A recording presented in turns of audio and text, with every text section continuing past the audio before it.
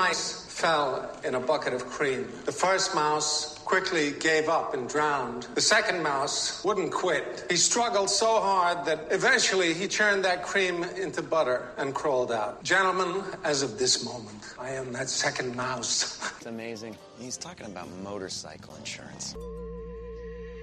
Now let's start the show. Step out of the cold.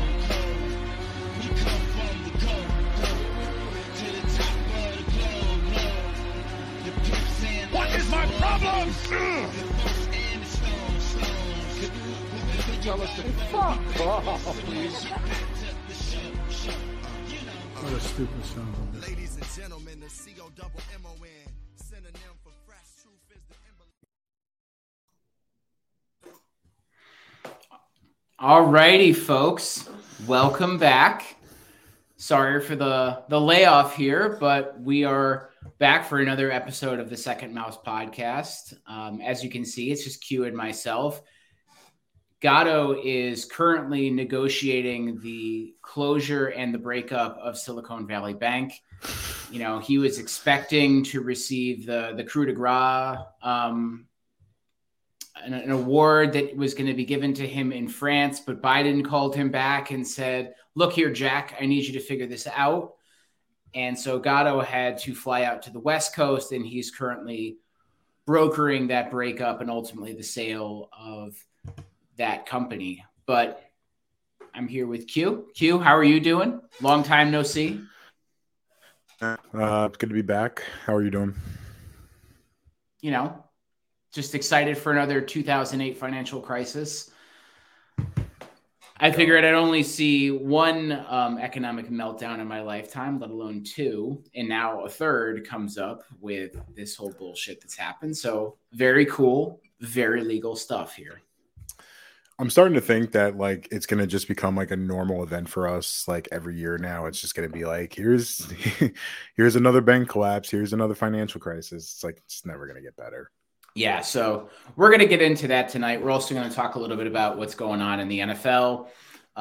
The C word is being thrown around quite liberally with the Lamar Jackson issue that's happening and why nobody apparently is willing to sign him to a contract or even engage in that conversation. Also, there is some speculation that the Commandos might be sold relatively soon. But we're going to get into all to that first. But first and foremost, we're going to eat our vegetables and teach you all about high-level finance in the United States as of today. So last week, there was a bank called Silicon Valley Bank that had a lot of financial issues that occurred, where effectively there was a bank run that occurred on Friday where $42 billion of deposits were removed. Everybody who has a Twitter account was seeing all of the financial gurus and the thread guys complaining about how the government needs to step in. But ultimately, a lot of this reverts, as we said earlier, reverts way back to the financial crisis that happened in 2008, where we have over speculation, overconfidence in the market. And now we are here again. So Q, I want to get your thoughts on what has occurred and what has gone down. Where are you with this? I mean, it just seems that we don't learn our lesson with this shit over and over again. And I don't know. It just seems I'm wondering what has led to this, because what is the inflection point to where all of a sudden this started happening? Because, you know, obviously the mortgage crisis, subprime mortgages, I wrote my college thesis on that about Lehman Brothers. And we know that was like kind of the origin, like the chickens came home to roost, like, because essentially for anybody who doesn't know, back then in 2008, they offered these teaser rates essentially to people who couldn't afford to buy homes to allow them to buy homes, right? Like 0% interest, put no money down, and you can go into a home. And they're thinking that they're going to be able to keep those interest rates for the rest of their life. And then all of a sudden, next thing you know, they're getting hit with 30-40% interest. The amount that they owe on the mortgage is like 10 times what the house is actually worth. And essentially they default. The bank now has all these toxic assets on their books, and like there it goes. What happened here that is causing the bank failure? Because a bank failure is not something, especially for one that's so big.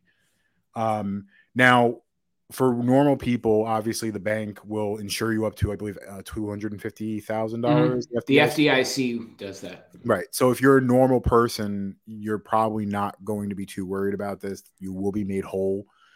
But obviously the crypto bros and all those other folks that have probably millions of dollars in their accounts are losing their minds. I have no doubt they're going to be bailed out. Janet Yellen has said that they're not going to bail them out. I don't believe her. I think they will. But I think there was another bank. Am I wrong? There was another bank today that's now defaulting. So there was a couple of them.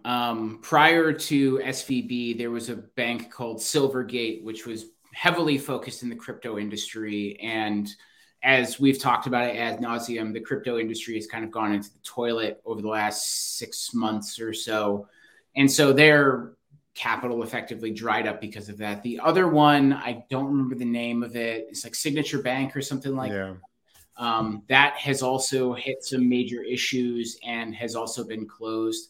But frankly, both of those banks had kind of the similar issue, but more for SVB, their issue was that 50% of all the tech startups did banking with this one group. And the challenge that they had was they were taking in so much money and effectively buying government bonds for long-term investment and going to soak up the yields off of them. This is when the stock market was going through the roof. Interest rates were low.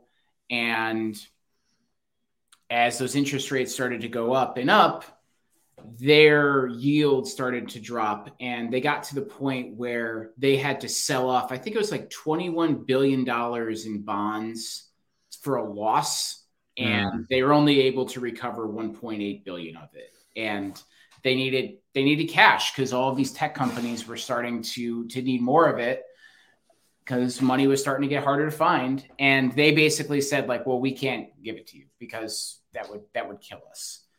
The one part about this that's the most interesting is this group had the money, but we've never seen a bank run or a financial issue like this before because there's all of these warning signs that were already out there. But the cherry on top is all of these entrepreneurs, CEOs, VCs, these venture capitalist folks, they all got together and said, hey, there's no money here. We should pull out all of our money right now collectively. So this is almost like a bank run based in Slack. And there's no basis to it. And they just went after it and soaked it up and effectively bitched and moaned for months that the government should not have any involvement in the finance industry or the tech industry. And then over the last 96 hours, they've all been begging and pleading for a lifeline. Some of the most brain dead people on Twitter have had to reverse course and effectively said, like, the government needs to do this or else everyone's going to die, which is quite a statement. Yeah. I mean, to think that this is like a major, like, to think that, like, especially for them, like I'm noticing a lot of these guys are VCs and like they want us to feel bad for them. And I'm like, I don't, because number one, if you have like in excess more than a couple $1 million in one account, like you're playing with fire as it is. And secondly, like you're a rich VC, like who is probably going to find another way to steal money from somebody else. So it's like, I don't like, you expect me to I feel bad in whole that like this is going to cause more issues. But like, again, it's people profiting off of it. And then the bank failure, causing havoc for Main Street. So it's like, it just seems like 2008 all over again. You see, the interesting thing about this, Q, is that the folks that are involved in this are some really like intelligent, supposedly, and successful companies. And then you find out like who has money deposited into SVB. If I told you that Roku had $450 million sitting in one bank account with SVB, what would be your response to that? I don't know. $450 million in one account is a very dumb idea. I mean, again, you are only insured, like any bank is only insured up to $250,000. Now, I understand if you have $450 million, it's hard. Like, what are you going to spread that out to like, thousands of different banks? No, but like at the same time, it's like, come on, man. Like, you have to know that like having that much money in one spot is a recipe for disaster. So yeah, it's hard for me to feel. And plus, if you have $450 million, where did you get that money from anyway? So. Right.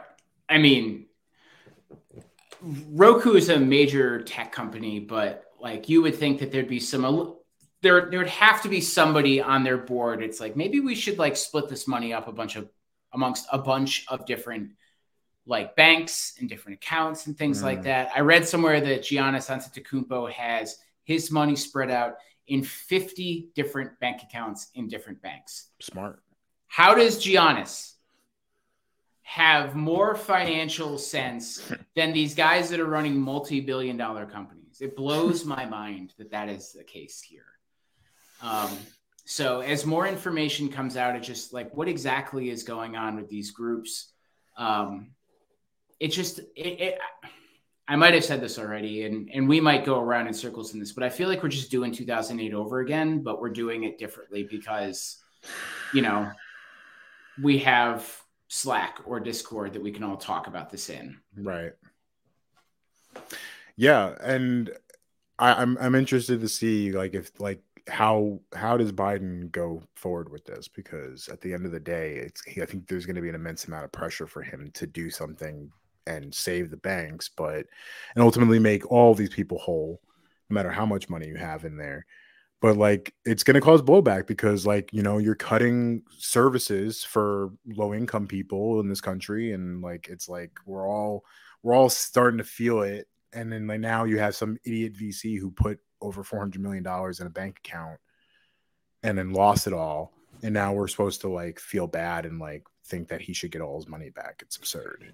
And that's the thing that is the most concerning, is what precedent this is going to set. Because I don't know if you had listened to the press conference that Biden gave this morning. The federal government is guaranteeing all of the money that was deposited into SVB.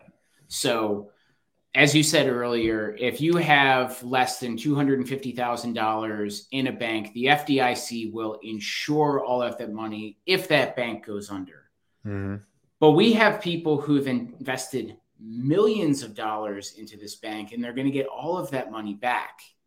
The tricky part now is that at the FDIC, all of the banks pay into that to cover their own insurance. Right. But the slippery slope now is, if we are covering every deposit, what is that going to do with that fund? I think it's like $126 billion is reserved. But if we're talking about now every single bank account, that the ones that exceed $250,000, that's like, I read somewhere it's like $8 or $9 trillion worth. So the whole argument of like, oh, this isn't a this isn't a bailout. The FDIC already has all this they already have all this insurance money. They can cover it. Like, $126 billion is only going to get us so far. Right. And what happens when that money runs out? It's not a bailout from the semantics terminology, but it is a bailout, because at some point you and I are going to have to pay for this. Yeah, for sure. Yeah. And ultimately asking people, while we're dealing with inflation and, the Treasury secretaries and all them, the head of the Fed is telling us that like, unemployment's going to be needed. And like, you're telling people that like time to take a haircut, and you're like, you have these rich Silicon Valley fucks that are, worth hundreds of millions of dollars. And like, they're going to try and like, I saw some post on Twitter yesterday.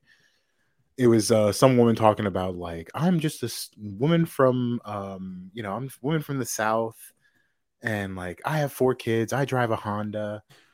Oh, And- I saw that too. Yeah. There's a lot more to that story. Yeah, because do you see where she worked? Yeah. She works And for her defense- husband makes like $250,000 for a steel company. Yeah, she works for like defense contractors and stuff. So it's like, come on. Her and her husband are also McKinsey people too. McKinsey, So- yeah, that's what it was. Yep. Yeah. So come on, like you trying to sell this like Midwest, like I'm just a normal person, and it's like you work for it just drives me nuts. But the real thing here is that like you're asking normal people to take a haircut, and although I don't even think that that's legitimate, like now you're gonna make these fucking people whole. Like, come on. Yeah, it's an interesting approach for last week. The recommendation from the Fed chair, Jerome Powell, was like, well, we're going to have to raise interest rates, and that might mean that people are going to lose their jobs. And Elizabeth Warren, to her credit, pushed him on that, said like so the only way that we can solve this problem is just by letting people go and having them go on unemployment and losing their livelihoods. And he was like, well, do you know a better way of doing it, or something to that effect? And it's just really interesting that now we're having this conversation like, sorry, we can't bail. We can't make sure that you keep your job. We're not going to be able to do universal health care. We're going to have to cut all of the SNAP benefits and welfare benefits for folks who are unemployed. But this guy who put all of his money in a bank that went tits up, and there was no accountability on their end, and the CEO of this bank cashed in all of his stocks for like $4 million and then bounced. Nobody's going to see any repercussions for that. I don't think Americans have an appetite for something like this, because we've seen how this played out in the past, and all of those dudes in 2008 for the Wall Street meltdown, they all got paid and they all ended up better off. Meanwhile, our 401ks got fucked over. Yeah, literally nothing came out of that. Like nothing changed. Nothing like got better. Nothing got fixed over that. Like, and like, yeah, they pretty much just gave them cash injections, even though they didn't need it, just to keep their books stable. And, they all spread the toxic assets around themselves to kind of absorb it. But they essentially, I mean, the minute you got rid of Dodd-Frank, we knew this was going to be an issue. And they're like, the too big to fail, right? The banks got too big to fail right now. So what did they do?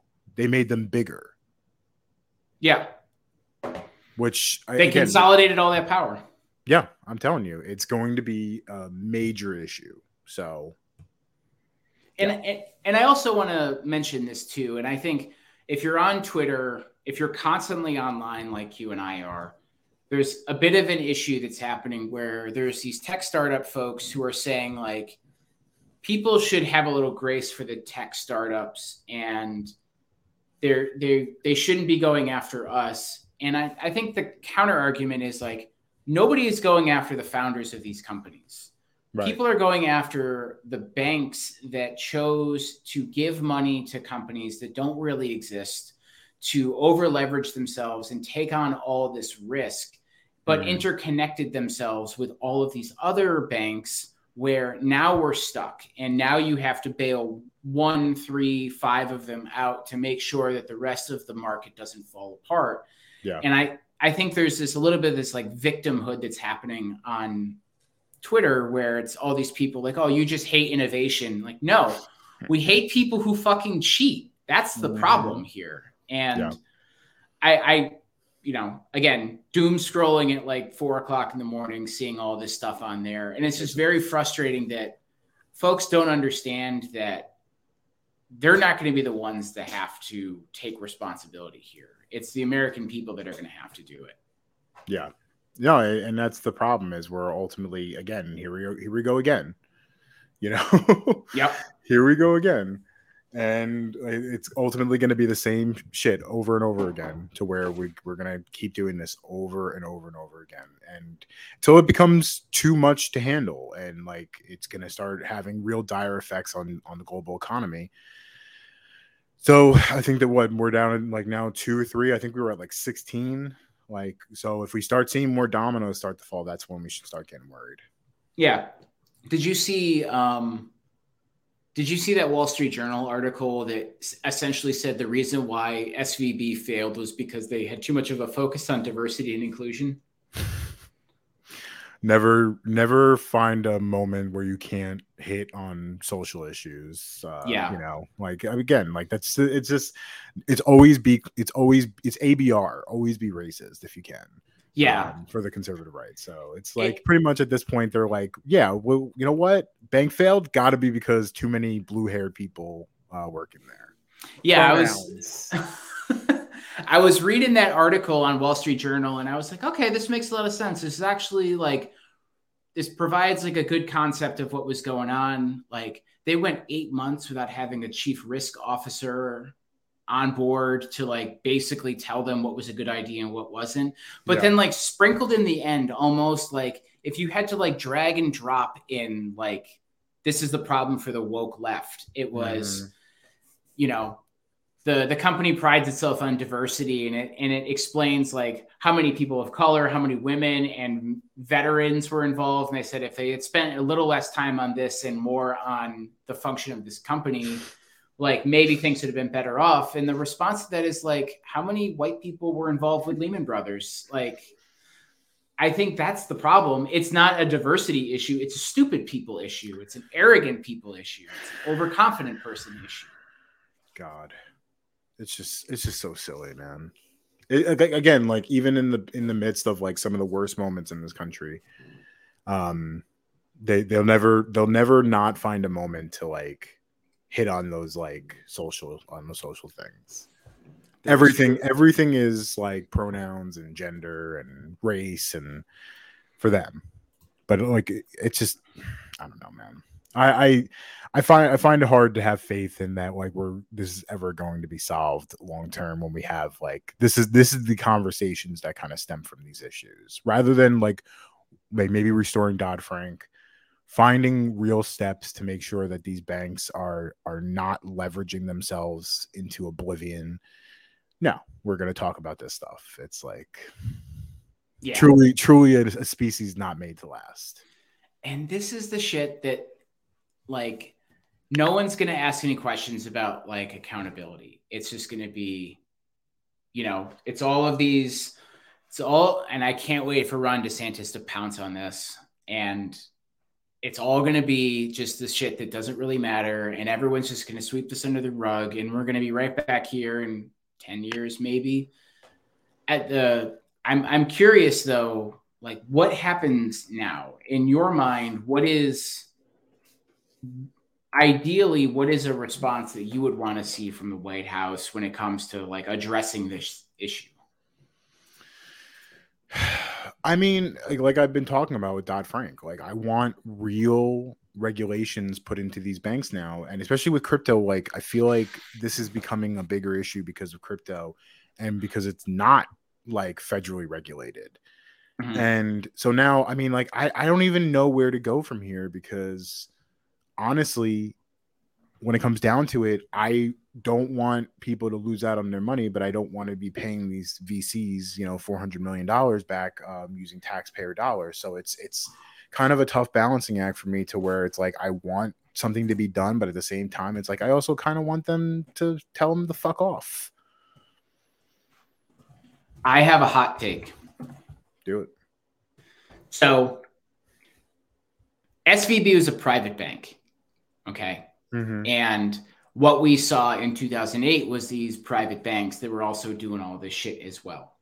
Right. You know, taking your deposit and investing it in risky stocks or investing it in risky bonds or buying mortgage-backed securities that are super fucking toxic. And then they didn't know what to do with them. So they just moved them around. Right. Again, private banks. I would like to see the U.S. government do something where you take like a credit union or a state managed bank, and this is now a public entity. This is a public good. You're not going to be charged all of these ridiculous like fees or other things of that nature when it comes to like at the end of the year, like if you have a credit card, you're going to get charged like $75 for your account management fee, or if you have a savings account, you're going to get charged for it. Yeah. Credit unions, state banks, they all run free and they're all FDIC backed. You go to a private bank though, you don't get any FDIC backing. Like if you want to run your organization recklessly, run it into the ground, and then run to the government after you just trashed them on Twitter for 2 years and said the federal government has no ability to manage the financial markets, has no idea what it's doing when it comes to tech. Like, cool, you can be over there and you can fuck yourselves, but don't take the rest of us down with you because we're not involved in this. Yeah. That it's is a good my idea. hottest take. No, I'm with you there. It just, I have a feeling this is going to become more prominent, and there's going to have to be something extreme done, but like, I don't have faith either though, that like Congress or the Senate or anybody will be able to do anything in the time frame that we need to get it done. Yeah, I would agree. And all you got to do is look at the lobbying efforts that have taken place to strip away the components of Dodd-Frank. And I will say too, like, I'm a little questionable of that bill because Senator Frank was also an individual that was on the board of one of these banks that lobbied to get the rules stripped away as well. So they're deregulated. So I don't necessarily know if this current iteration of Congress or federal government has the interest of doing something like that, because there's so much money that has been like dumped into both sides of the aisle. Yeah. Yeah.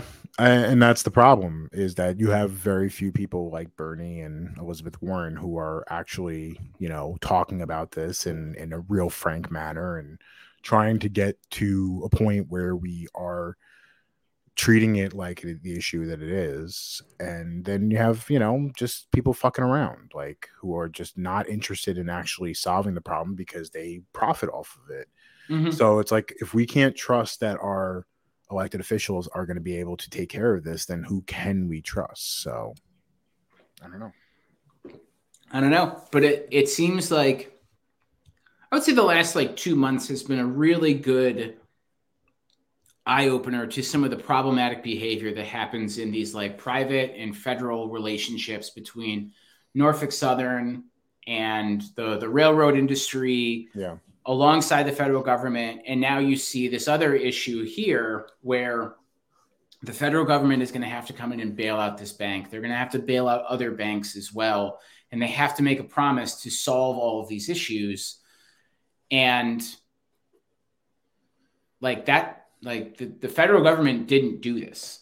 Those people did. And I think for me, what I'd like to see is some accountability where the CEO of SVB has to come on and explain what the rationale and the thought process was for pushing all of this and saying it was okay.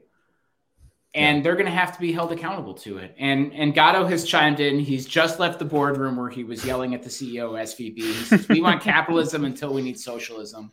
Cry more, live. And that is a perfect iteration of the challenge that we have today, is that nobody wants socialism until you need the government to bail you out. Bootstraps on the way up, socialism on the way down. Yeah, golden parachute brought to you by your tax dollars on the way down. Yeah. So we're going to stay on top of this. Q, I don't know if there's anything else you want to add to this or any other thoughts you wanted to provide. I know this is relatively new. No, it's pretty much where I'm at right now. Okay. So we are going to stay on top of this issue. But if you want to provide us with your thoughts or your insights, or if you want to share any interesting information with us, do us a favor and drop it in the comments below, or you can jump onto our Discord and add those in there. Again, we're going to be following all of these stories as we go forward. Okay. Now that we had our vegetables, let's talk about the thing that we really came here to talk about. NFL free agency. We are starting that process right now, but there's a lot of drama that's going on between a couple of quarterbacks in the NFL currently. Yeah. Q, I'm going to let you kick this off and let us know what you're following along with. Yeah, Lamar Jackson's an interesting case, because we're seeing it now with Lamar that they placed a non-exclusive tag. For anybody who doesn't understand the difference between the exclusive tag and the non-exclusive tag, is that with a non-exclusive, teams are allowed to negotiate with Lamar Jackson. So like the Indianapolis Colts, for example, could call his agent and start talking contract numbers. They could have meetings and everything like that. They can offer him a contract and he can sign it. If that does happen, that said contract would be then sent to the Colts. They would have, I think, either 3 to 5 days to match it. If they do decide to match it, they have to sign him to that offer. If they don't, the Indianapolis Colts would get Lamar Jackson, and the price of it is 2 first-round picks.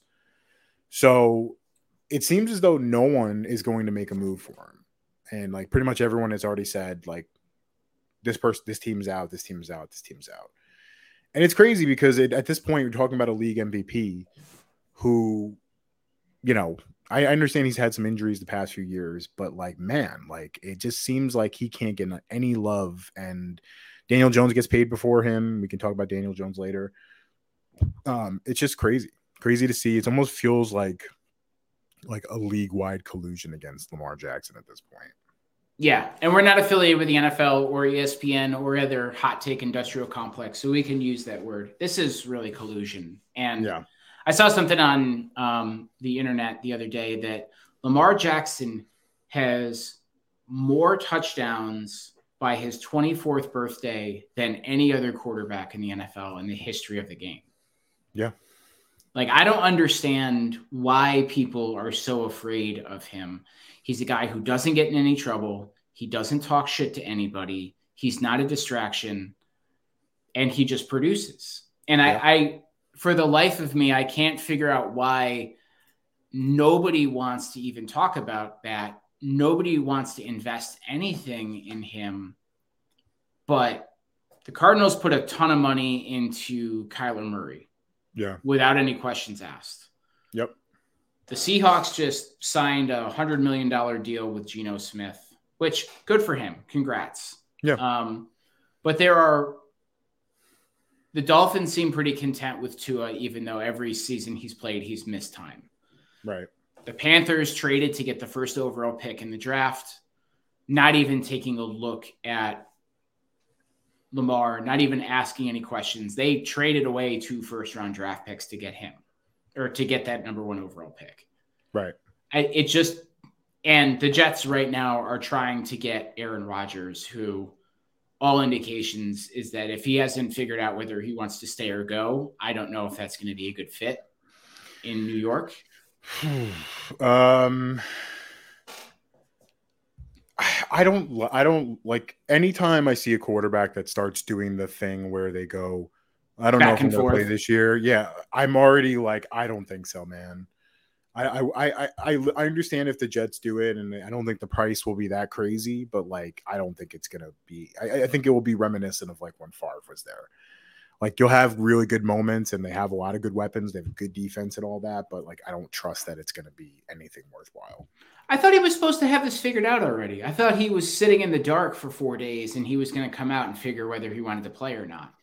Yeah. And it seems like he's had conversations with the Jets, but like, it just doesn't seem like they're there yet. So, yeah, I don't know, man. It's weird.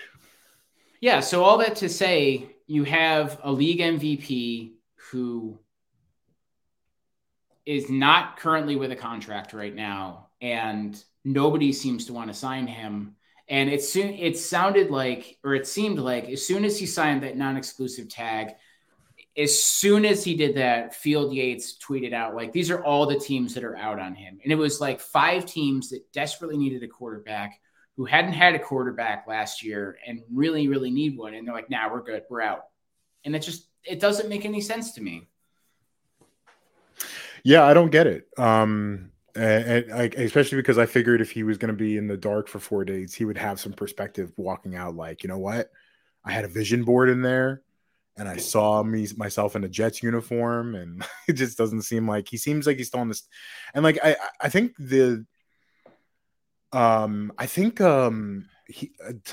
Bay GM pretty much said like we're only going to have him back on our terms at this point. They're not worried about him right now or something like that. He's not a priority at this point. Right. Pretty much. Yeah. Which sounds like to me, I don't know about you, but it sounds like to me they're pretty much over him.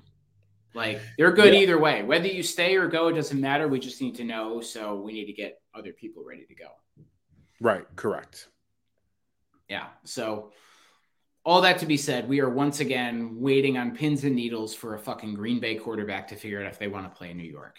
I feel like, again, like 2008, we've done this already, and it didn't work out well for anybody. Yeah. Yeah. It's at this point, it's like, it just seems like it's a collision course that it's going to happen with Rodgers, and, you know, that's all well and fine if it does, but it just doesn't seem like it's going to be, it doesn't seem like it's going to be a good thing for the Jets long term.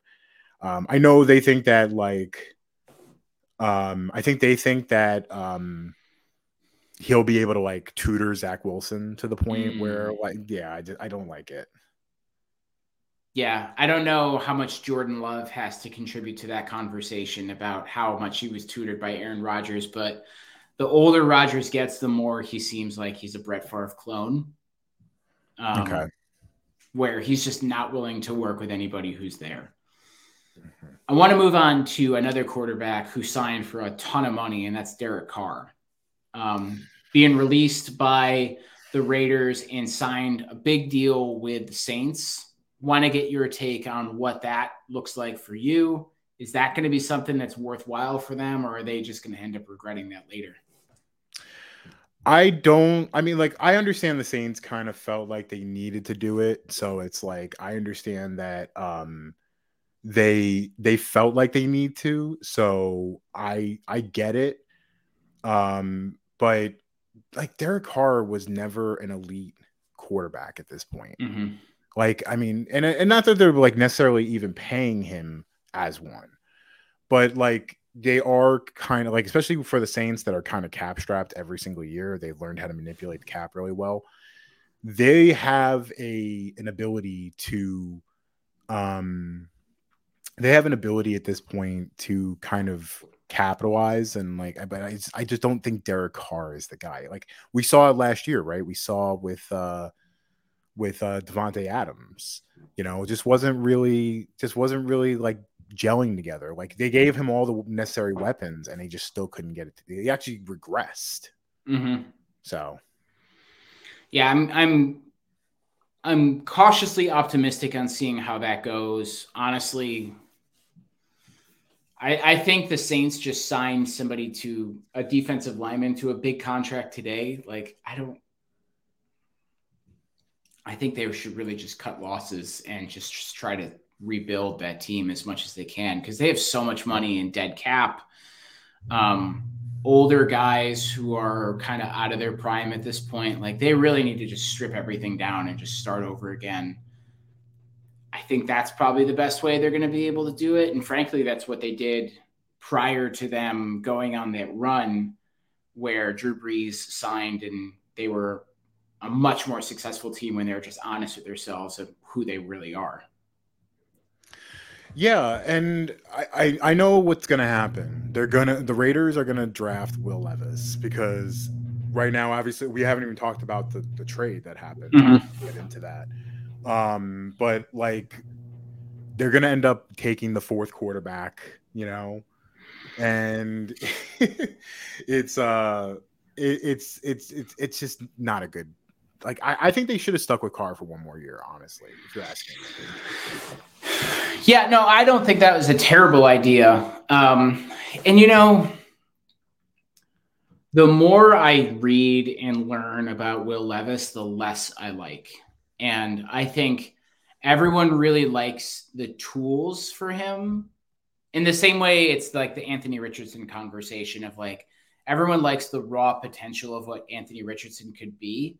The difference between Richardson and Levis is that Levis played a lot of football in college and didn't look good. And Anthony Richardson only played, I think, 13 games in college and looked pretty good. And you could see that there was potential there, but I think that team was not strong. So my thing with Levis is I do like him. I think he's got all the necessary tools that you want in a quarterback, right? He's got the arm, he's got all that. He's a former Penn State guy. So I like his abilities, but the issue is that we saw a steep decline in him. He obviously lost Wan'Dale Robinson, who got drafted by the New York Giants. He's had moments where he looks good, but he didn't really grow. And like, he's going to be one of the older quarterback prospects in this draft. He's going to be 24 starting his NFL season. Typically you like a guy who's 21, 22. I only say that because of the fact that typically if they are 24, it means that they're either transfer guys, which means you transferred for a reason, or you've had a lot of injuries. So you've gotten an additional year of eligibility. So like Stroud, Bryce Young, 22, Richardson, 22. So I always worry when you're a 24-year-old guy going against 18, 19-year-olds and you're not dominating at that level, makes me concerned. But he's a tough kid. He played through he had like a broken thumb. He was playing through at one point. He's a tough guy. And I like him. He's got a good, he seems like he has a good head on his shoulders, but I just don't see elite quarterback, Yeah. And I feel kind of the same way. And we should acknowledge that he did play with a lot of injuries. He had that broken thumb. He also had a broken toe too. Yes. Yeah. And he puts mayo in coffee. So he's that's a third rounder right from the jump. Like, I don't care what you do with the I don't care what you do at the combine. I don't care what you do at your tryout day. Like, dog, are you one of those guys that's a steak and butter stick dude on TikTok now, where it's just some weirdo level shit? Oh, you saw that? The guy who, God, that guy needs to be thrown in fucking jail. I love how he's like, he tries to compare them to like regular meals too. He's like, this is a burrito, and it's just a raw steak with a stick of butter in the middle. And it's like, I feel like it's almost like he's just trolling us at this point. I feel like, yeah, it's like a skinnier, frailer version of like the meat guy or whatever the fuck. Liver King, that's who it is. Even the Liver King was not that crazy. No, not at all. But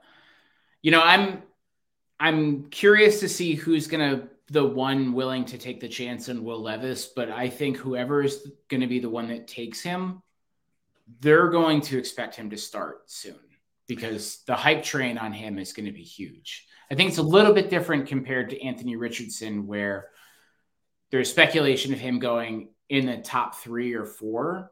Right. But everyone knows, like, you need to sit this kid for a little bit because he needs to grow and develop. But I think people are anticipating that when Levis gets drafted, he's going to start. And I think that's a huge mistake. Probably because of the age on it, though. Yeah, I mean, it's also going to be situational because, so to talk about the trade, the Bears got a haul. They moved back to 9. Carolina Panthers are now the owner, the number 1 pick. It was the first, so they get pick number 9. They get their second round pick this year as well. They get a first rounder for next year, second rounder for 2025, and also DJ Moore, which is probably the more impactful component right now, because he's had 1,000-yard seasons with all of the guys that they've had in Carolina, all of the goons. Justin Fields instantly his best quarterback that he's ever played with. Mm-hmm. So it's a good move for the Bears. Obviously, they're still going to get somebody at 9 who's going to be an impactful player.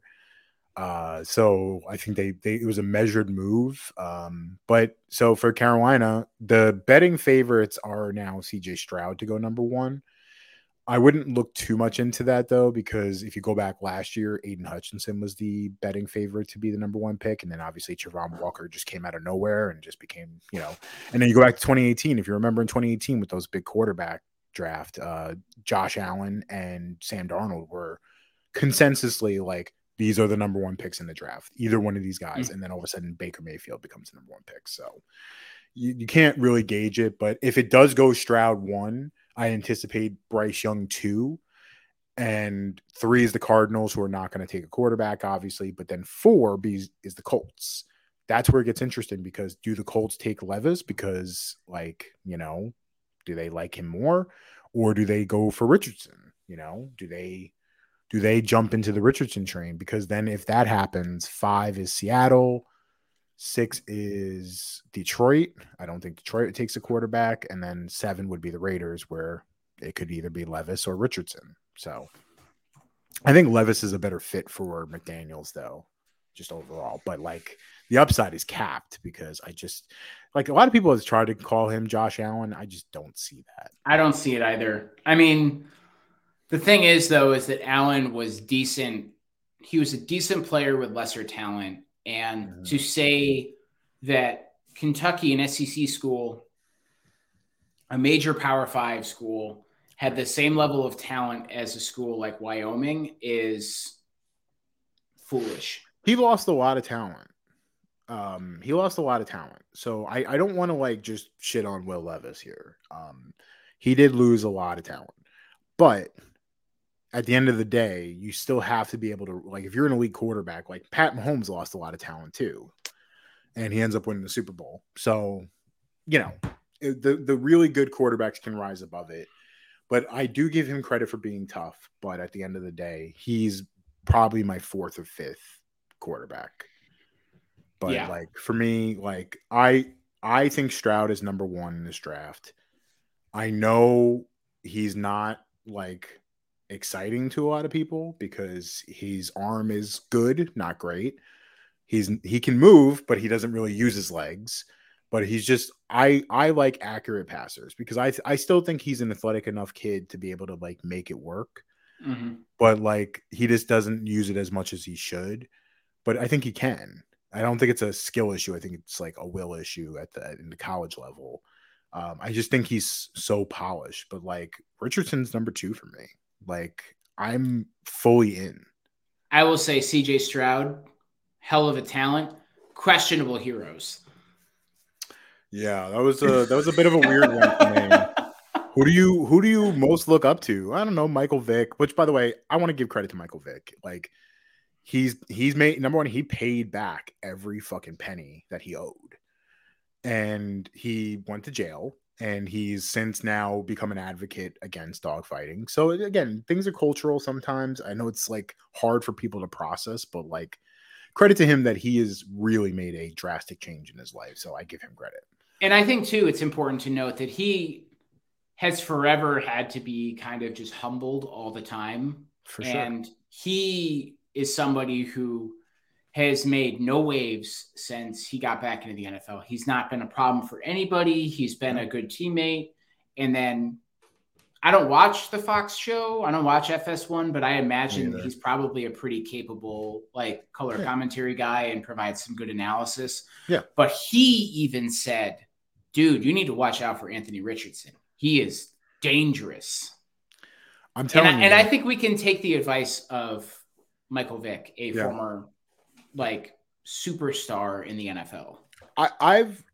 I've watched a decent amount of Anthony Richardson, because I anticipated the Giants were going to be shit this year. So I was kind of scouting quarterbacks very early on. And Richardson was the guy to me that would make these insane plays that no other human being other than maybe a Mahomes or Josh Allen could make, in my mind. Mm-hmm.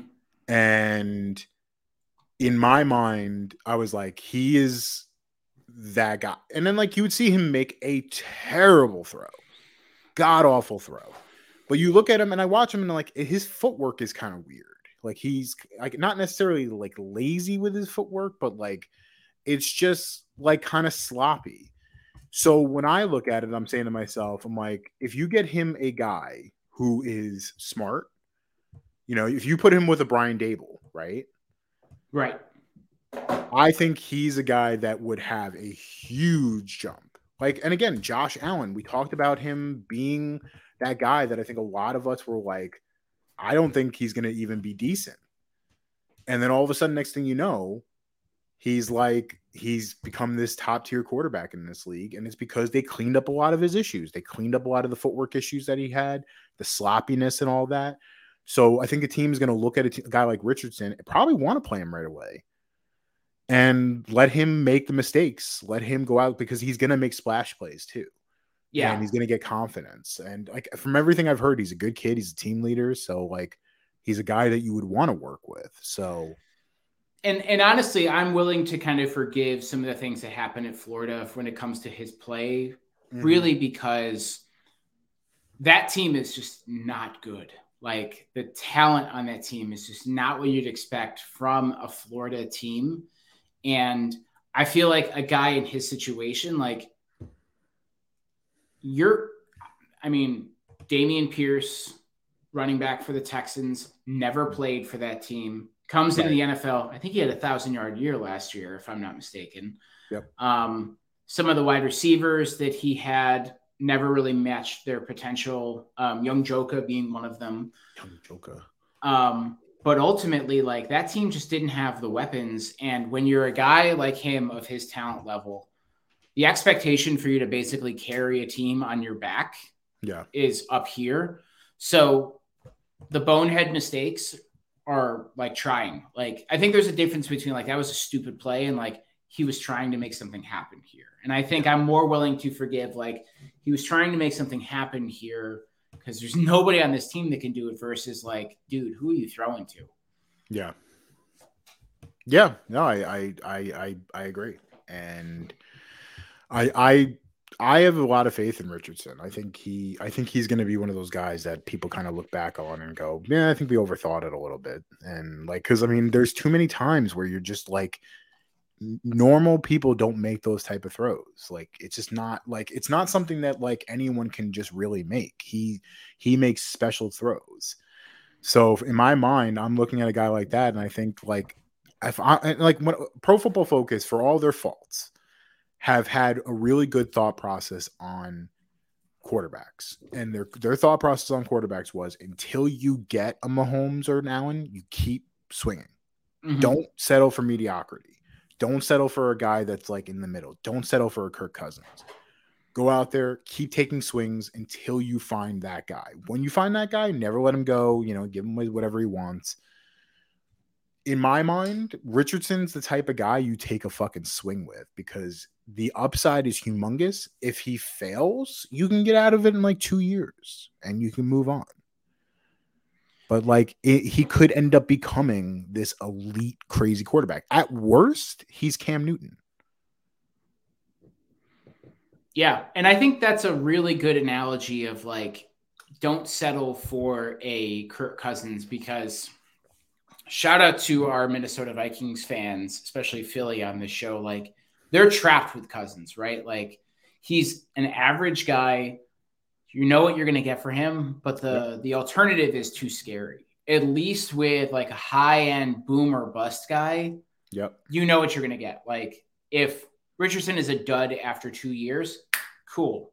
Odds are we're going to be in the top 10 and we're going to be able to draft another quarterback. But if you settle for a guy like a current version of Matt Ryan or a Kirk Cousins or a Derek Carr, it's hard to envision life after that. And I think that's where the overthinking, the analysis paralysis kicks in. Mm-hmm. But all that to be said, I think this is a redeemable moment for all of these teams who said Lamar Jackson was not going to make it in the NFL. Here is a good example of that. And the Lamar thing was crazy because if you go back to his stats at Louisville, his completion percentage, his touchdowns, his yards, everything went up every single year, literally. And that was Bobby Petrino. Mm-hmm. It wasn't some run and gun college offense. That was a pro style offense he was playing in. So it's like for anybody that like looked at his numbers, looked at his tape, and then looked at where he played and what type of system he was in and said he's a wide receiver, you're an idiot. Like Yeah. you're an absolute moron. And I mean, these are the same scouts that are saying that, Anthony Richardson might not be good. So, and I'm wondering too, if going back to the Lamar Jackson not getting any interest, I'm wondering if a lot of that has to do with these teams are essentially saying we got it wrong on Lamar and we're not going to acknowledge the fact that we got it wrong. So we're just not going to put in any offers for him. Yeah. Like, do you all not want to win? Like, this is the best shot you have, Colts. Like, they're not going to get all the good quarterbacks are going to be gone at 4. Well, and I think you have to ask yourself, right? Like you ask yourself, where do you rank these guys next to Lamar? But now the thing to take into mind with Lamar is there is a cost to it, and it's going to be probably $200 and something million, and he's going to probably want a fully guaranteed contract. So I can understand where some teams are like, no, I'll take a shot on Richardson at 4, because like he's going to be cheap and it's going to be easier. Like, but like you don't know what you're getting. So, but like the fact that no one's willing to take a shot on him is crazy. So yeah, I don't know. And I heard that too. Like he wants a fully guaranteed contract. Yeah, of course he does. And frankly, they gave it to fucking Kirk Cousins. Like you tell me you can't give it to him? Gave it to Deshaun Watson. They gave it to Deshaun Watson. Although I think a lot of owners are trying to avoid that situation again. But yeah, again, they want it to be like the exception, not the rule. Yeah, it's a different scenario in this case because Lamar has not gotten in any trouble. Yeah. He's not bothered anybody. He's a quiet dude. He hasn't fucked with anybody. Yeah. He hasn't demanded that strippers or massage therapists come to his room, and he does horrible things to them. Moving on to the Giants, I know that we were off when Danny Dimes signed his contract. How are you feeling about that? Well, I first want to point out the New York Giants just signed Bobby Okereke from the Indianapolis Colts, a linebacker. Thank fucking God. 4 years, $40 million. That's a good deal for him. Really good tackle machine from the Colts. Thank you. So Daniel Jones. I've looked at the structure of the deal because like everyone freaked out when they saw the original number. It was 4 years, 160. And everyone loses their mind, as you can imagine. But when you look at the actual structure of the deal, a lot of it, the guaranteed money is going to be paid up front. And I think they can get out of it within pretty much 2 years. It would be a little tough. It's most likely going to be a 3-year deal. I have taken the approach as a Giants fan to be very negative.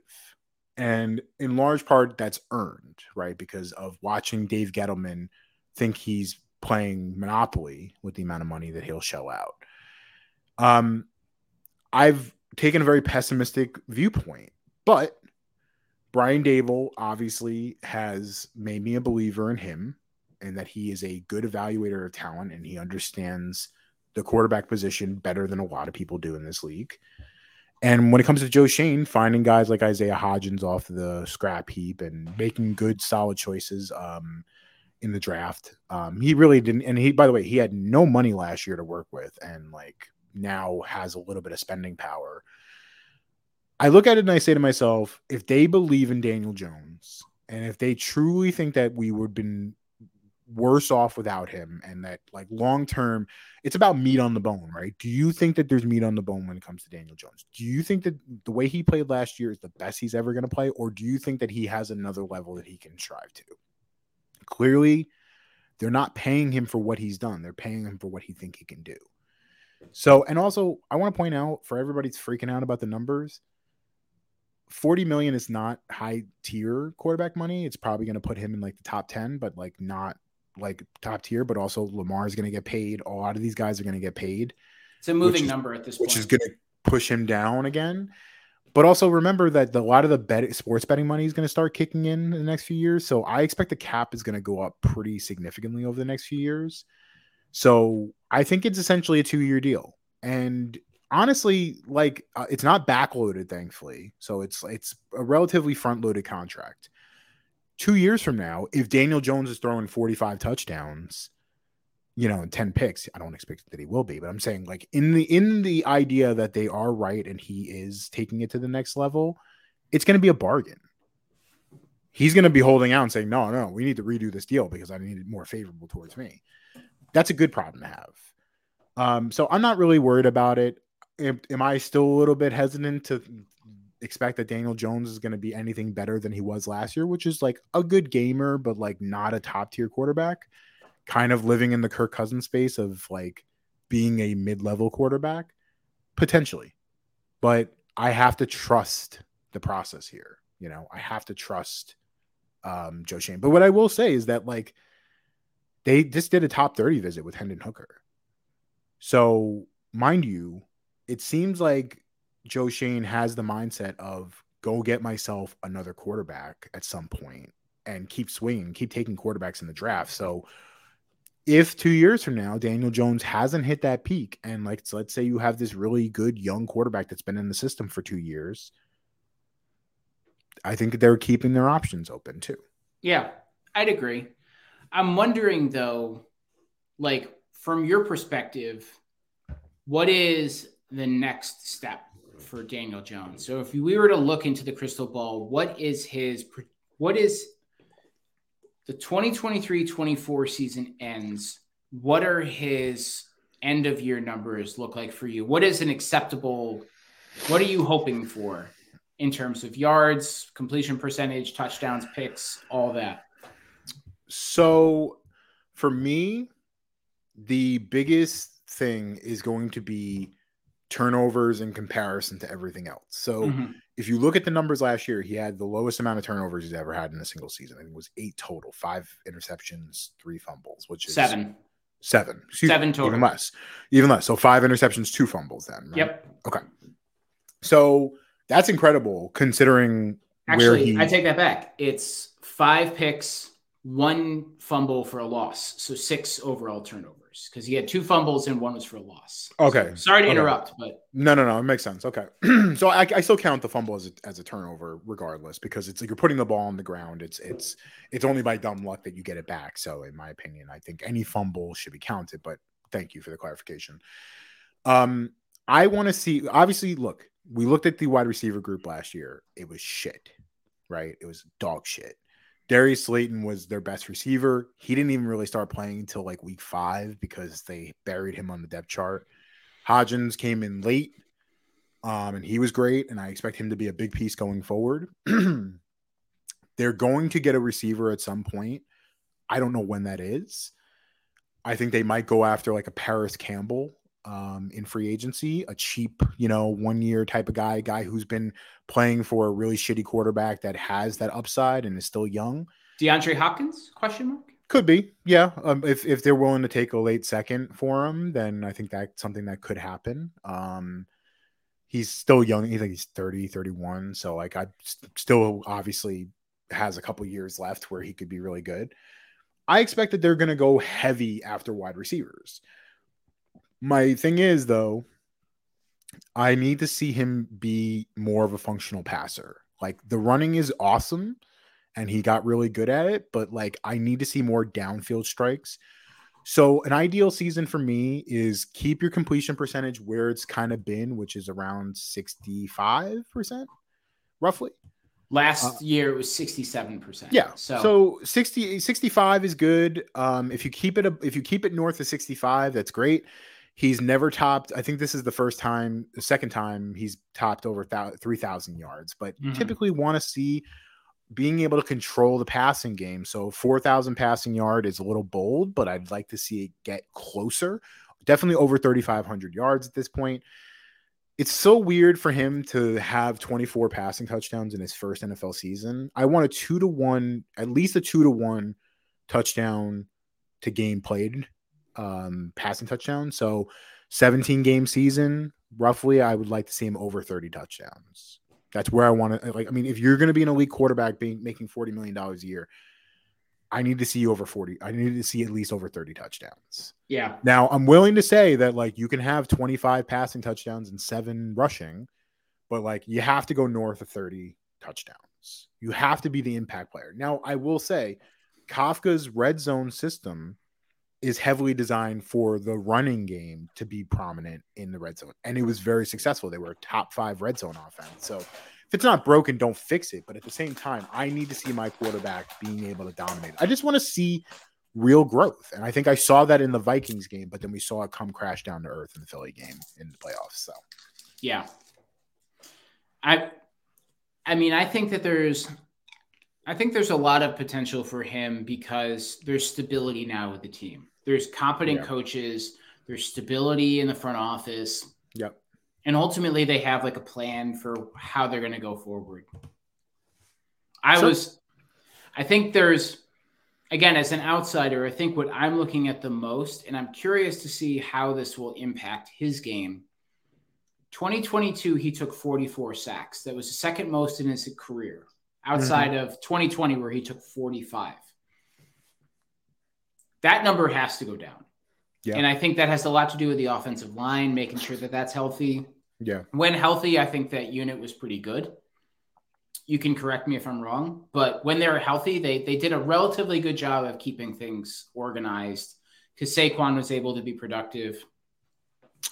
So Andrew Thomas, the left tackle, stud, like absolute stud, all pro bowler type. Evan Neal was a 7th overall pick last year, right tackle from Alabama. He struggled pretty badly, but I think it's pretty normal for a tackle, especially because he was a left tackle in college. He's playing right tackle. You're shifting everything. It's a whole new position, really. Correct. It's a whole new philosophy over there. They did a lot of vertical sets. For anybody that doesn't know, it's pretty much like when you set as an offensive lineman, your kick step is all the way back. You're pretty much just jumping back to where the way the Giants, Bobby Johnson, the offensive line coach, he likes to do more 90 degrees. So his kick step was being changed, which is like, again, learning a new language essentially for the way you do things, your body, the way your body responds. There was a lot of games where they kind of let him set vertically and it was better. He was playing better. So I don't think he's a physical marvel. I have a feeling it will be kind of like Andrew Thomas was in his first year. Struggled really badly and then kind of took a jump. So I have high hopes for him. The interior offensive line, it's all up for grabs. We just lost Nick Gates. Obviously, he just signed with the Commandos on a 3-year deal. Tough guy. He was fine. He was good. He's just not a guy that I thought was going to be a long-term fixture on the team. They spent a 3rd-round pick on Josh Azudu from North Carolina.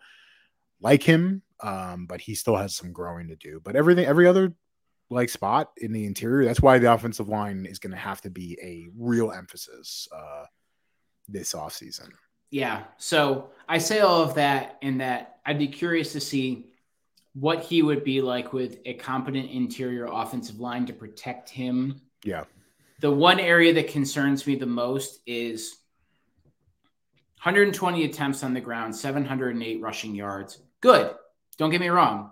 But the 120 attempts is double what he's done in the beginning of his career. Yeah. And if you're a guy like him who's got a track record of getting hurt, being that guy running around is not necessarily a good idea. So if he can translate those rushing yards to passing yards, have a little bit more stability in the offense, they put a little bit more faith in him and he starts to grow and develop. And ultimately, I think he is a guy that is truly about confidence. And he had that confidence in the first year. Obviously, Joe Fudge was his head coach for 2 of them.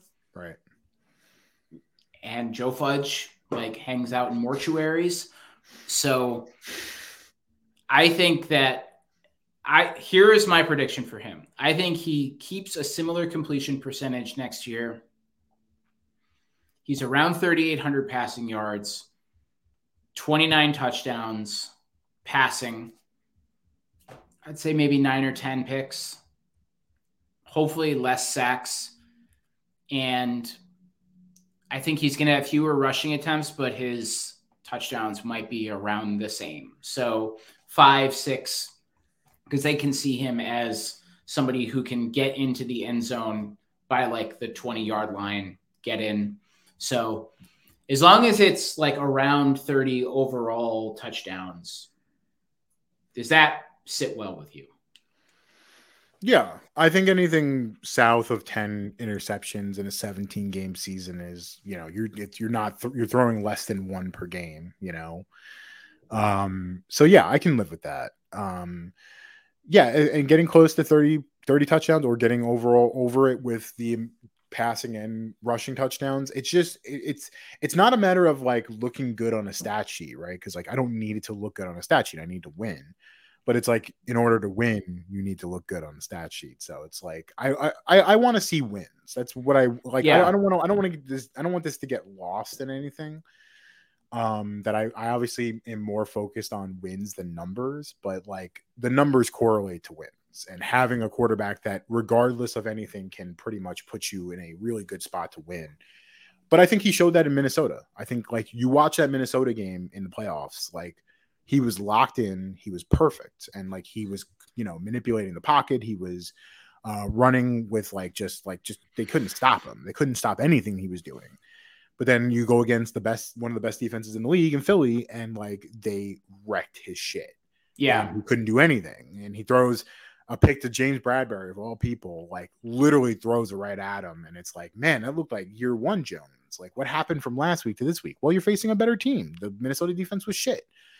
I need to see him be able to like go against a really good defense and like control himself. And like, yeah, you can like throw a pick and, have a bad play here and there, but be able to still kind of control the pace of the game.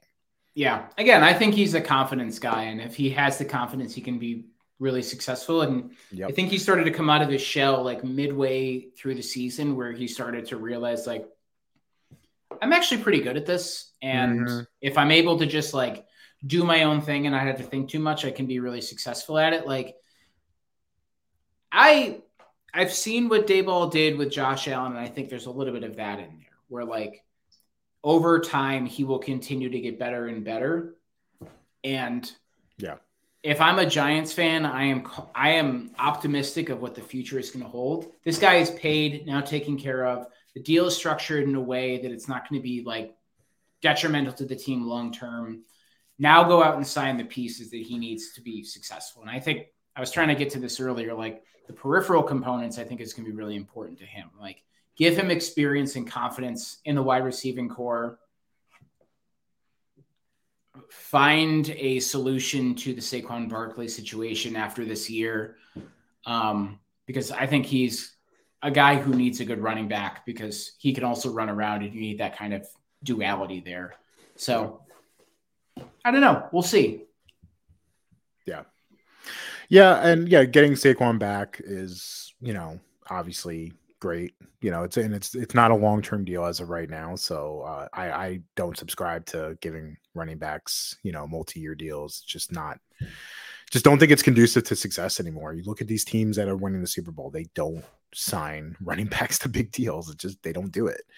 You become a good team, and then like you saw the Tampa Bay Bucks got Leonard Fournette for fucking nothing. Why? Because he wanted to win a championship. So that's how you do things nowadays. Giving Saquon Barkley $16 million a year is not going to happen. The Chiefs won a Super Bowl with a guy who wasn't even starting halfway through the year, too.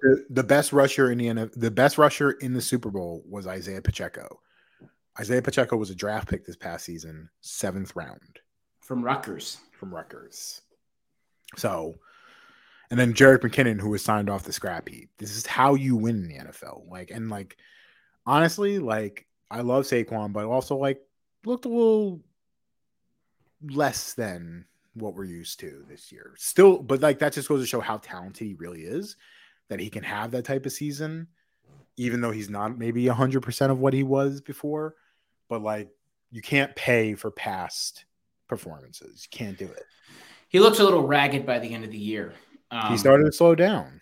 But I would also wonder too, is that what happens when, you don't play past week 5 for a couple of years, and then you have to play into week 14 and 15, and my body's not used to this timeline anymore. I also think the Giants' offer to him was quite generous. I think they were offering him 12, and he wanted 16. So he wanted McCaffrey money. 12 is, by the way, just what Derrick Henry got at the same age that Saquon's at now. Derrick Henry, arguably one of the best running backs in the league, and Aaron Jones got. Aaron Jones just took a pay cut to stay in Green Bay. So, like, you look at the running back market, it's Josh Jacobs and all these other guys, and it's like you can, and I'm telling you, I have not done a ton of work on this draft, but from everything I'm hearing, I think Daniel Jeremiah said that like there's probably like 12 startable running backs in this draft, like 12 guys coming out that like probably could start year one at running back. Telling you, man, supply demand, I would imagine that running backs this year are a lot like televisions. When you go to a store and be like, how much is a good TV? And the person who works there is like, well, how much do you want to spend? Right. And like, if I'm in the market for a running back, like, how much do I want to spend on this? We got this 16K ultimate, like, whatever, all these features, and that's like, how much is that? Like $10,000. Like, all right. We got this 4K TV though. It's really, really good. This one right here is beautiful. Yeah, this Vizio over here, $1,000 for $400. Yeah. Yeah. Okay. I'm gonna tell you what. You might not love it, but you're still gonna watch TV on it. It's gonna be great. You're gonna look at the picture. It looks great. You see the sea. You see all the fish in there. It looks great. Yeah.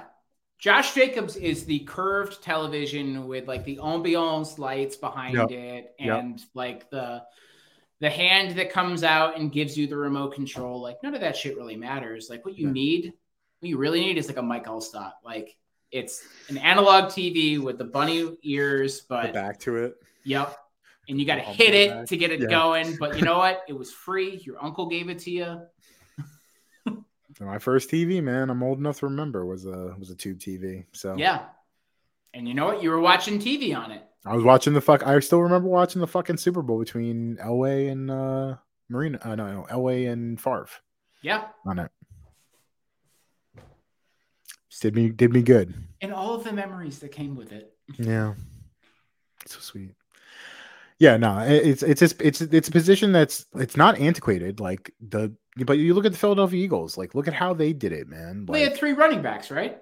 And they all did different things. You had Miles Sanders, who's more your one cut, like hit the hole and go type of guy.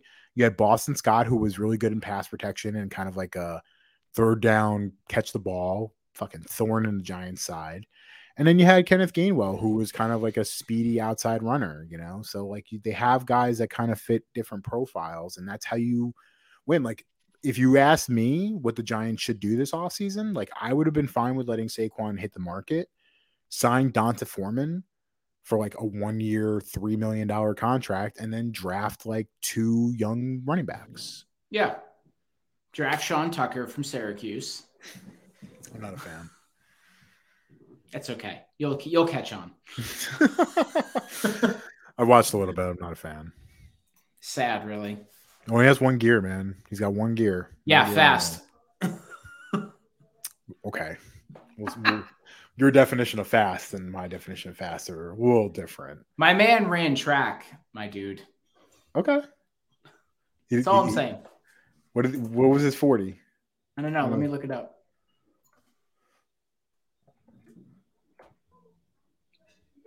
He didn't run a 40. Yeah, because he's slow. He was clocked in high school running a 4.3. Bullshit. Was he not invited to the combine? He was. He just didn't run. Why? Because none of these guys want to run. It's not good. If he runs a 4.3, I'm the king of Italy.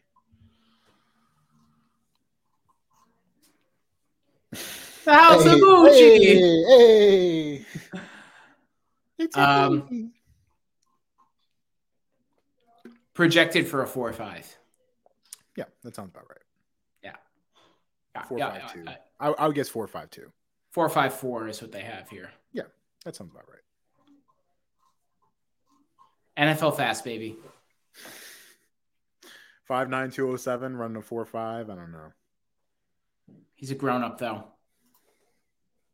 I'll take him as a priority free agent, maybe a late round pick. Yeah. I think he'll be better than people expect. I don't know how to pronounce his name, but the guy I'm looking at is Zach Charbonnet, I believe is from The UCLA. kid from Michigan? Well, No, formerly he's of Michigan, now he's Yes, UCLA. yes, he is. He's the guy in this draft. He's that dude. Honestly, that team at UCLA was really, really weird. Yeah. And it's a Chip Kelly team too. So Yep. Charbonnet's 2021, 202, 1,100 yards, 13 touchdowns. 2022, 1,300, 14 touchdowns. Yeah. He's a beast. And who's the quarterback there? Fuck. Can't remember his name. He's an interesting Dorian Thompson Robinson. Didn't he throw like the hardest ball at the combine? He may have. He's an interesting guy. He got better every single year. He's still like, it's still weird to see that like he never really became what I think everyone was kind of expecting him to be. But like he's a guy that I think will probably go later in the draft, and I'm kind of interested to see how who he goes to and how they develop him. I would agree. I watched him from afar, and like that UCLA team when Chip Kelly got there was bad. Like they sucked. But you're right. I mean, his numbers got increasingly better. Like 2021, 21 touchdowns. Yeah. Last year, 3,000 yards, 27 touchdowns. But the rushing started to get better and better every year. Like I mean, there's a lot of, I think this is an interesting draft because this is the last of the COVID guys. Right. So Hendon Hooker, Dorian Thompson Robinson, Will Levis, all of these dudes were around and got an extra year. So they have a little bit more tape than everybody else does. So you hope that the guys that stayed for another year have really made that jump. Mm-hmm. I'd be curious to see what would happen with Hendon Hooker had he not gotten hurt. Yeah, Hendon Hooker to me is always going to be he's probably the next tier guy. Like, you know, you have all those guys in tier 1, CJ Stroud and Bryce Young and all them. I think he's probably a tier 2 guy. Maybe the only tier 2 guy in this draft. Like everybody else, like Jake Haener and all goons. that, or like Max Duggan. They're all goons. I'm not a Max Duggan fan. I like Jake Haener, but like he's tier 3. Like he's not like tier 2 in my mind. There's a couple guys I like, but for Hooker, the biggest problem for him is like you're committing to an older dude. Like he's gonna be 26 or 27 by the time everything's said and done. So he's older. I think he's either around Daniel Jones's age or like a little bit younger than him. So like you're talking about a guy who, like, you know, somebody who hasn't been in the league for multiple years already. Like, he was like a 25-year-old dude playing against 18, 19-year-olds. Like, how much of that was that? But like, from everything I've heard, he just doesn't have much developmental. Now, if he was like 21, 22, I think, and he didn't tear the ACL, I think he's probably going in the early first round. But like, I still think he ends up in the second. Yeah, I mean, I think everyone's kind of seen what the ceiling is going to be, and the hit rate on those guys is so low. Yeah, and you know, I liked Hooker when he played at Virginia Tech, but I just don't think that team was built for a guy like him, right. And I don't think they've been built for any quarterback in the last like 10 years or so. But then when you went to Tennessee, like I think you put him in the right system that's offensively focused and is willing to be a little bit more creative. He can really flourish. The question is like, you know, you said it, like 26, 27 years old, like how much time does he have left to like really show what he can do? And we've seen guys who've gotten into the league late, right? Like, who's the guy from Oklahoma State who went to the Browns? Brandon Weeden. He was 30. Yeah. When he entered the league. So like, yeah, for like, when you think about a guy like Hooker, right? Second round pick, it's a 4-year deal. He'll be 30 when he is in line for an extension. And it's like, it's hard to like, listen, if he comes in and if he's like Kurt Warner, Kurt Warner was old when he came in the league. Who cares, right?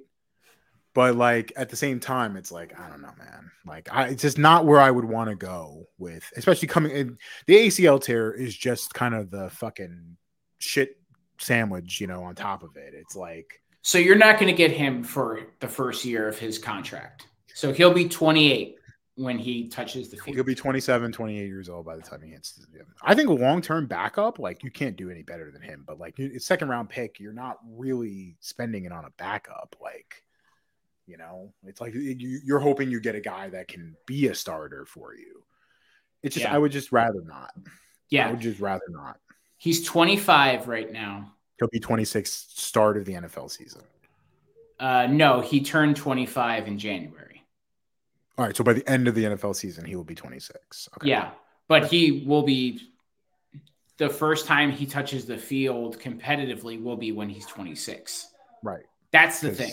Yeah. Like, that's the problem now is that he's got a little bit of length on him too. And it wasn't like he kind of just waited around when he was waiting around in college. Like he was playing all of that time. So he's not like a guy who you draft at the age of 21 and then starts playing like starting at 26. He's been taking hits the whole time and injuries too. Yep. And he's not a big kid either. He's like 6'1", 205. Yeah. 6'3", 217. Is he? Did he measure out that big? I mean, that's what they have on here, but all these numbers can be flubbed. It's okay, Nasty Nate. We forgive you. Yeah, just do us a favor, send us a donation, or just send us your credit card number. 10 lashes too. Apologize. 6'3", 217. All right, so he's bigger than I thought he was. But after him, it drops off significantly. Like, you need to get a top 5 guy, or you're going to get goons. There's a couple, like, I mean, again, like Dorian, we talked about Dorian Thompson-Robinson. I like him as a developmental guy. A lot of them are really old. Like Malik Cunningham from Louisville, who like broke Lamar Jackson's records. He's 26. He's like 26 already. Jake Haener, Clayton Tune, Jaron Hall. Those are all guys that are like 24 already. So Sean Clifford from Penn State. Yeah. There's Tanner McKee from Stanford. Like, I think we got our one generational Stanford quarterback. Yeah. And I like Tanner McKee. But like he's kind of a one note guy. He's not gonna be able to run around and stuff. So it reminds me a lot of Kevin Hogan. Very similar. Yeah. So not nearly as big as Tanner McKee, but certainly like a guy who played well at Stanford. He's probably going to hang around in the league for a little while, and then he'll. I like Jaron Hall. I like Jaron Hall a lot from BYU, but again, he's like 25 already, and it's just like he's kind of a smaller dude. It's just like there's not a lot of developmental capabilities for these guys that are like so much older already. Like, and Stetson Bennett's older than Lamar Jackson right now.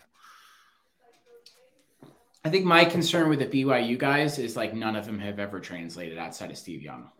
Yeah. But then again, no other Texas Tech quarterbacks translated other than Pat Mahomes. So that's true. That's true. I'm not correlating Jaron Hall to Pat Mahomes. No. But I think like there's always been a lot of hype around BYU quarterbacks like Zach Wilson, Max Hall, Jonathan Beck, and none of these guys have really like done anything. Beck.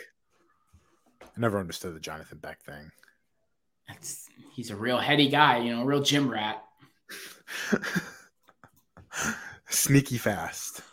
There's a lot more wrong with BYU than just that. Touche, Nasty Nate. Touche. A lot of that soaking going on over there. Yeah, too much soaking in that school. Yeah. That's the problem. All those guys, they get all their soaking in early, and then they're just spent when they get to the league. semen retention. I'm telling you. It's just too much Tony Robbins on that campus. Oh, man.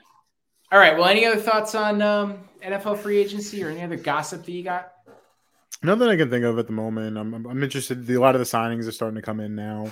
Bears are firing in all cylinders right now because they have the most cap space. They signed T.J. Edwards and Tremaine Edmonds. Edmonds, by the way, I was very interested for him for the Giants. 4 years, $72 million. Whoa. Yeah. So good just for them. Just because you have it doesn't mean you have to use it. No, but he's a good guy to spend money on. I mean, he's been in the league 5 years. He's only 24 years old, and he's an ascending player. But yeah, I don't know, man. It's kind of crazy. Yeah, Giants making a couple moves right now that I like. Interested to see where they continue to go with this, but they finally get a good linebacker. They signed a defensive lineman too, so yeah, a couple good things here, but we'll see, man. Jimmy Garoppolo going to the Raiders, and I just saw that. Yeah, the 49ers nabbed Sam Darnold, which that's all indications that the Panthers are taking a quarterback. Yeah. I'm interested to see where I thought Baker Mayfield was going to end up in San Francisco, so I'm actually kind of interested to see where he ends up going. I would imagine he sticks with the Rams because if I'm a quarterback, and they're unloading Matt Stafford allegedly. Yeah, I want to stay there. Yeah. Are they really going to get rid of Matt Stafford just like that? Well, they traded Jalen Ramsey, which sounds to me like he was a pretty easy contract to trade. I don't think Stafford's is going to be that easy. And yeah, I don't think they're going to get anything for him either. I think it's going to be a salary dump, and they're going to have to dump to a team that is willing to take it. I don't know how much time he has left on that contract, though. I don't think it's that much for Stafford. I don't think it was I don't think it was a long contract, but yeah. Yeah, I think they're pretty much in rebuild mode on all fronts, and they're just unloading as much shit as they can at this point. Okay. How about we keep it a short show this time around, and we can move to assholes and picks of the week. Yeah. So, Q, I'm going to go ahead, and my asshole of the week is going to be this lovely individual who continued to clog up my Twitter feed the entire weekend, and that is Bill Ackman, the CEO of Pershing Square, tech bro, or a VC bro, hedge fund guy. Of course. Basically begging and pleading for the federal government to save his ass. But he's more so my asshole of the week for two reasons. One, clearly abusing the unlimited amount of characters you can put in a tweet these days. Paragraphs and paragraphs and paragraphs. Dog, I ain't reading all that. Sorry it happened to you. Happy for you though. And secondly, the more and more I read about this meltdown with SVB, the more it just sounds like it's a Peter Thiel and Bill Ackman, essentially yelling fire in a movie theater and everybody running out when there's no real fire there. Yeah.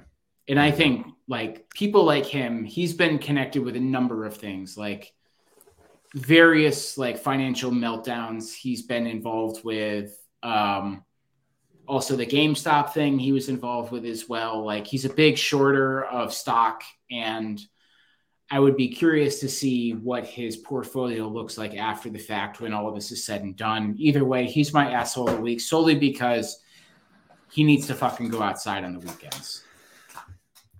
True story. Yeah, I'm going with one I saw on Twitter as well, and it's so funny because TikTok has just I'll admit I love TikTok. It's a never-ending sprawl of entertainment. There was a video that someone had kind of captured. Now, Tom, you are married. I'm currently married, by the way. Currently married. I am not. So I'm still going through the whole dating thing, and it sucks when it doesn't work out, especially if you like the person. But first dates are always awkward, right? As you've I experienced know in your life. exactly what you're talking about. Right. There was a TikTok that got posted of a woman who lives in New York City and basically kind of highlighting the date and why it didn't go well. Now, there can be a litany of different things that ultimately kind of cause a date to not go well, right? Like, person's has no personality, can't keep the conversation going. So she goes through this whole sprawl. Like, she gets there, guy's nice, good looking, all that. And then all of a sudden, they're ordering. She orders her food. He orders a burger. He asked the waitress, "Oh, if I put cheese on it, is it an extra price?" And the person said, "Yes, $3 for cheese." So he said, "Oh, no, thank you then." She then proceeded to go to the bathroom, paid the bill, and walked out. Because he asked if there was extra cost for cheese. He didn't say anything extra. He wasn't rude to the waitress or anything like that. Simply the idea of paying $3 extra for cheese was a little too much for him was enough for her to run out. It is just an insane thing to then post and then expect that people are going to be on your side about. But this is more just an indication of the current demographics in dating, that I think a lot of times these apps have make you feel like there's so many options out there that if the person is not absolutely perfect in every single way and doesn't nail every single criteria thing, every single moment, you should move on. And it's I've seen it firsthand with dating, that it's the smallest thing can set somebody off. And I think this is but also, aside from even just dating purposes, I think people are now obsessed with getting the absolute crazy amount of likes and hate on TikTok. That's what she wants. She wanted the attention from it all. So I'm not one of these incel guys that's ready to shit on women anytime something like this comes up, but I just found that really, really funny. So no, I would agree with you. I would agree with you too. And honestly, I had an issue with it as well. And I said very much the same thing that you did. I actually had a conversation with my wife about it where I'm bothered by the fact that this person is being judged by the fact they just didn't want to pay for cheese in today's economy. It's not even maybe that he couldn't afford it. It was that he was I'm not paying $3 for a slice of cheese on the burger. It's stupid. Also, it's New York City. It's probably a $19 burger to begin with. Right. With no fries, or they put it in that fucking little fry basket that's insulting to everybody. Right, exactly. And she's it's New York City. You pay extra for everything. And I'm that's more of an issue with New York City than anything else. Yeah. And I certainly empathize with first dates are very, very awkward, and they're very scary, and they're intimidating for anybody. And to go out on a limb and try to engage in a potential relationship with somebody only to be kind of swatted down because you didn't want basically a slice of cheddar cheese that's not even cooked onto the burger. It's thrown on at the end. Yeah. And that's the defining characteristic that person's going to take away. It bothers me. And frankly, relationships are not about perfection. They're about this person has their faults and I still love them. Compromise. Yeah. And there is going to be times where I'm be nah, man, I'm not going to pay $3 for this fancy ketchup. I'm good. I don't need it. There's going to be times where that's going to happen. I think the overwhelming issue is that you are led to believe that there's going to be an unlimited amount of options, and then you eventually realize there's a limit to the amount of people, and it's if you shut out the good people that you met over something stupid, then it's you're only really doing it to yourself. So I also want to point out too that there was a compendium TikTok reel that went out after that where she was hey, I'm getting a lot of hate for this, and I know that I'm crazy. I have unrealistic standards. I know that I'm crazy. Okay. And I think it's also incredibly dismissive to say I say that I'm crazy, therefore I can be rude to people. Right. And I think that's a common thing that's happened more and more where people are like, oh, I'm just crazy. Like, no, you're not. You're just an ass. Like, you're just rude to people. Like, in a society where everybody is mean to each other, you don't have to be. Right. You chose to be. It's like trying to disarm people from hating on her. Like, no, this is my fault. It's not his fault. I'm crazy. But it's like, no, but it's like you know what you're doing. You don't actually think you're crazy. You're just throwing that out there so people will kind of lay off of you. And it's like, you know, you don't have to be that way. Like maybe like go back on a date. And like she like blocked him. Like she paid the bill, texted him, and then blocked him. And I was like, man, like that guy. I mean, like that guy's probably sitting there like, I got a fucking free meal out of this. Whatever, who cares? You know what? You know what? I will take the cheese now because it's only gonna be $3. But it's like, but I mean, I feel for him though. Like I do too. Yeah. What is your psyche after that? Like, I didn't order the cheese and I got my fucking like abandoned for not or ordering the cheese. Yeah, for not ordering cheese on a burger, not paying extra $3 for it. It's silly.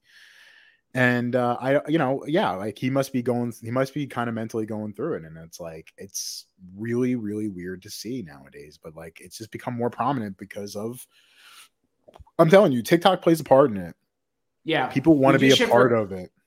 We do shit for clout way more than we did in the past. And honestly, it doesn't make anybody look good. It makes you look like assholes. And I appreciate the people who are like, they were not mean to this person in the tweet replies. It was just like, that's not how you treat people. That's not that's not respect. And like, sit there, eat your food, fucking say whatever. And like, if he pays the bill, then like say thank you. And like, just tell him afterwards, like, hey, I wasn't feeling it. Like, you know, like, nice to meet you. Wish you luck. That sucks, but at least it's like, it's honest, you know? I hope that guy cures fucking cancer. I do too.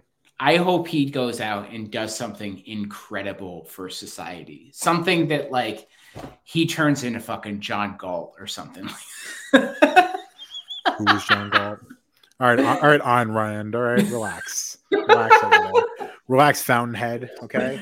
Hey, me, Bill Ackman, and Elon Musk, we're all gonna go to John Galt land. You look like you're shrugging right now. Atlas shrugging.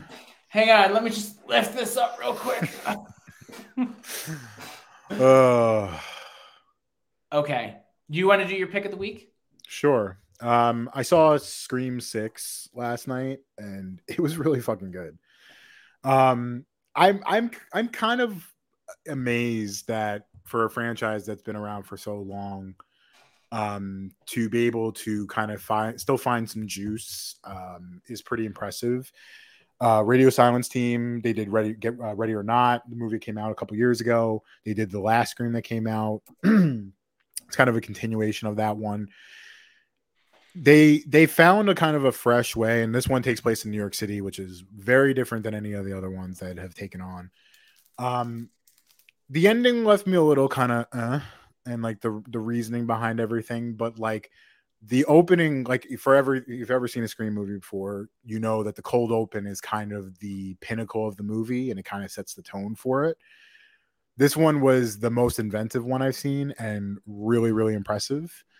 It was just a fun time. And I think there's a lot of meat on the bone for these movies that like they couldn't kind of continue it. And this one, by the way, did not have Neve Campbell, who played the kind of final girl from the original, been in all the original ones. So this is kind of the first one without her, and they were able to kind of pull it off and keep it going. So I was into it. Yeah. And you have two movies that are doing that now with Creed 3 and Scream, where the main characters from the original films are no longer in these. And I'm pleasantly surprised to hear good reviews about Scream 6, and then it's gone in a direction where they're not mad about it, right? Yeah. Like they're generally positive reviews, and people. It has issues, for sure. Yeah, like all films do. Yeah. But I wish they kind of didn't do certain things, but like overall, like it's just fun. Like these movies are supposed to be fun, and that's what it was. It was fun. Yeah. Do Do you think this pivot is going to be successful? Does it open a new avenue of films for them, or do they kind of pigeonhole themselves where they are now? So the last one was kind of like, we're introducing these characters to kind of be a way of breaking off of the older characters and kind of taking things into new heights. And I think they did that. And like, to where, like, if you ever seen the Friday the 13th movie where Jason goes to Manhattan, it never felt like they were in Manhattan. Mm-hmm. Like the grand scale of the city never felt that big. And this one kind of does. But it also plays with different, like, kind of horror notes that I was kind of interested in. The idea of, like, well, what happens when, you know, the sycophants start wearing the mask around the city because they're kind of obsessed with the way we are all kind of obsessed with, like, murder stuff. And then now all of a sudden you're on a subway and you see 20 people wearing a mask, and you're like, is one of these people the one that's coming after me, or is it just some drunk dude on the subway? It plays really, really well into that mindset, and it does feel kind of like claustrophobic. Again, the ending was like, okay, like, I wish it kind of had taken a different direction with that rather than what they did, but I don't think it ruined the overall experience for me. Awesome. Good shit there. Yes, so my pick of the week is also a fun movie. Over the weekend, I got to go see Cocaine Bear, baby. Yes. That was a wild fucking ride, dude. That movie was nuts. And the funny thing about it was funny and wildly graphic and a ton of jump scares to it. That's awesome.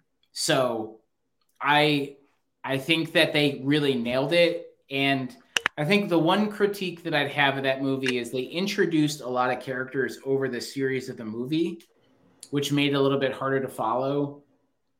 But all that to be said, there were some really nice, like, scary moments in it. There were some really funny moments in it. Ice Cube's son is in it, who's also really funny. Mm-hmm. And they just had a nice ensemble of folks. I think Elizabeth Banks did a really good job in this one. I had not seen a ton of her movies that she directed, and I know that people had a lot of criticism of the movies that she's done in the past. But this one was good.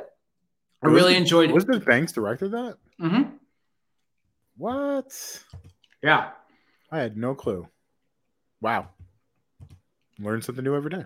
It is just fun. Like, and it's funny to watch it and laugh and be scared at the same time, while in the back of my mind having that Josh Fox tweet about, like, being really upset that bears are, like, going to be hunted now because there's a movie that came out called Cocaine Bear. All that to be said, like, if you, like, certainly go to the theater and watch it. It's definitely a funnier movie and scarier movie with other people around you. But when it comes out, do yourself a favor, throw it in, drink some beer, bring some of your friends over. It's definitely a community movie, and I'd recommend it. It's definitely on my list. I have to go see it. It's a fucking bear that does cocaine and then attacks people. Like, what more could you want? Yeah. I think people are like, oh, it's just a Sharknado. It's like, no, this is, like, good production value. Like, there's some good, talented, like, performers and artists in this and actors. It looks like it had a $50 million budget. Sharknado did not have a $50 million budget. I can promise you that. Yeah, and I think they've already hit that threshold, and the reviews are good. People like it. It's entertainment. It's not going to win an Academy Award. It's a bear doing cocaine. Yeah, it's a bear that's fucking doing lines in Georgia, eating people. I'm in. Just enjoy it. Awesome.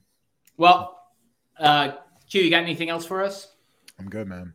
All right. Well, that does it for another episode of the Second Mouse podcast. Thank you all who jumped on and listened and watched us on YouTube and on Twitch. We're sending a shout out to Gatto, who is currently, again, negotiating the breakup of the Silicon Valley Bank, doing the Lord's work out there. He passed up his Medal of Honor that he was going to get.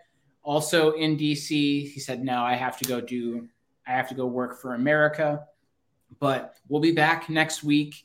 You can do us a favor and jump onto our social media platforms with Instagram and Twitter and give us a like and a follow. You can also find us on YouTube and Twitch. Do us a favor and subscribe there. Let us know what you think about the show. If you hate it, tell us. If you like it, tell us. If you love it, tell us. If you're willing to pay for it, just send us money. But also, if you want to continue the conversation during the week, you can jump on our Discord channels. We have a bunch of different topics of conversation in there. We're always in there yucking it up and doing stupid shit. Let us know what you think. That's it for us. We will see you all next week, folks. Peace. Okay, let's get me a rhythm.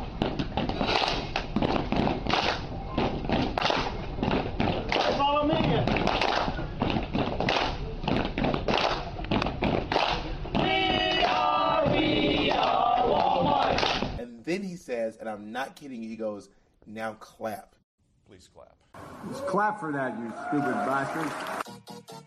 I need applause to live. Turn it up.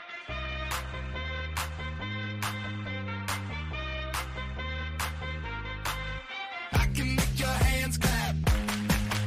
Said I can make your hands clap. Go ahead, make your jokes, Mr. Jokey. Joke maker. Ha! Suck it, Jack Sparrow.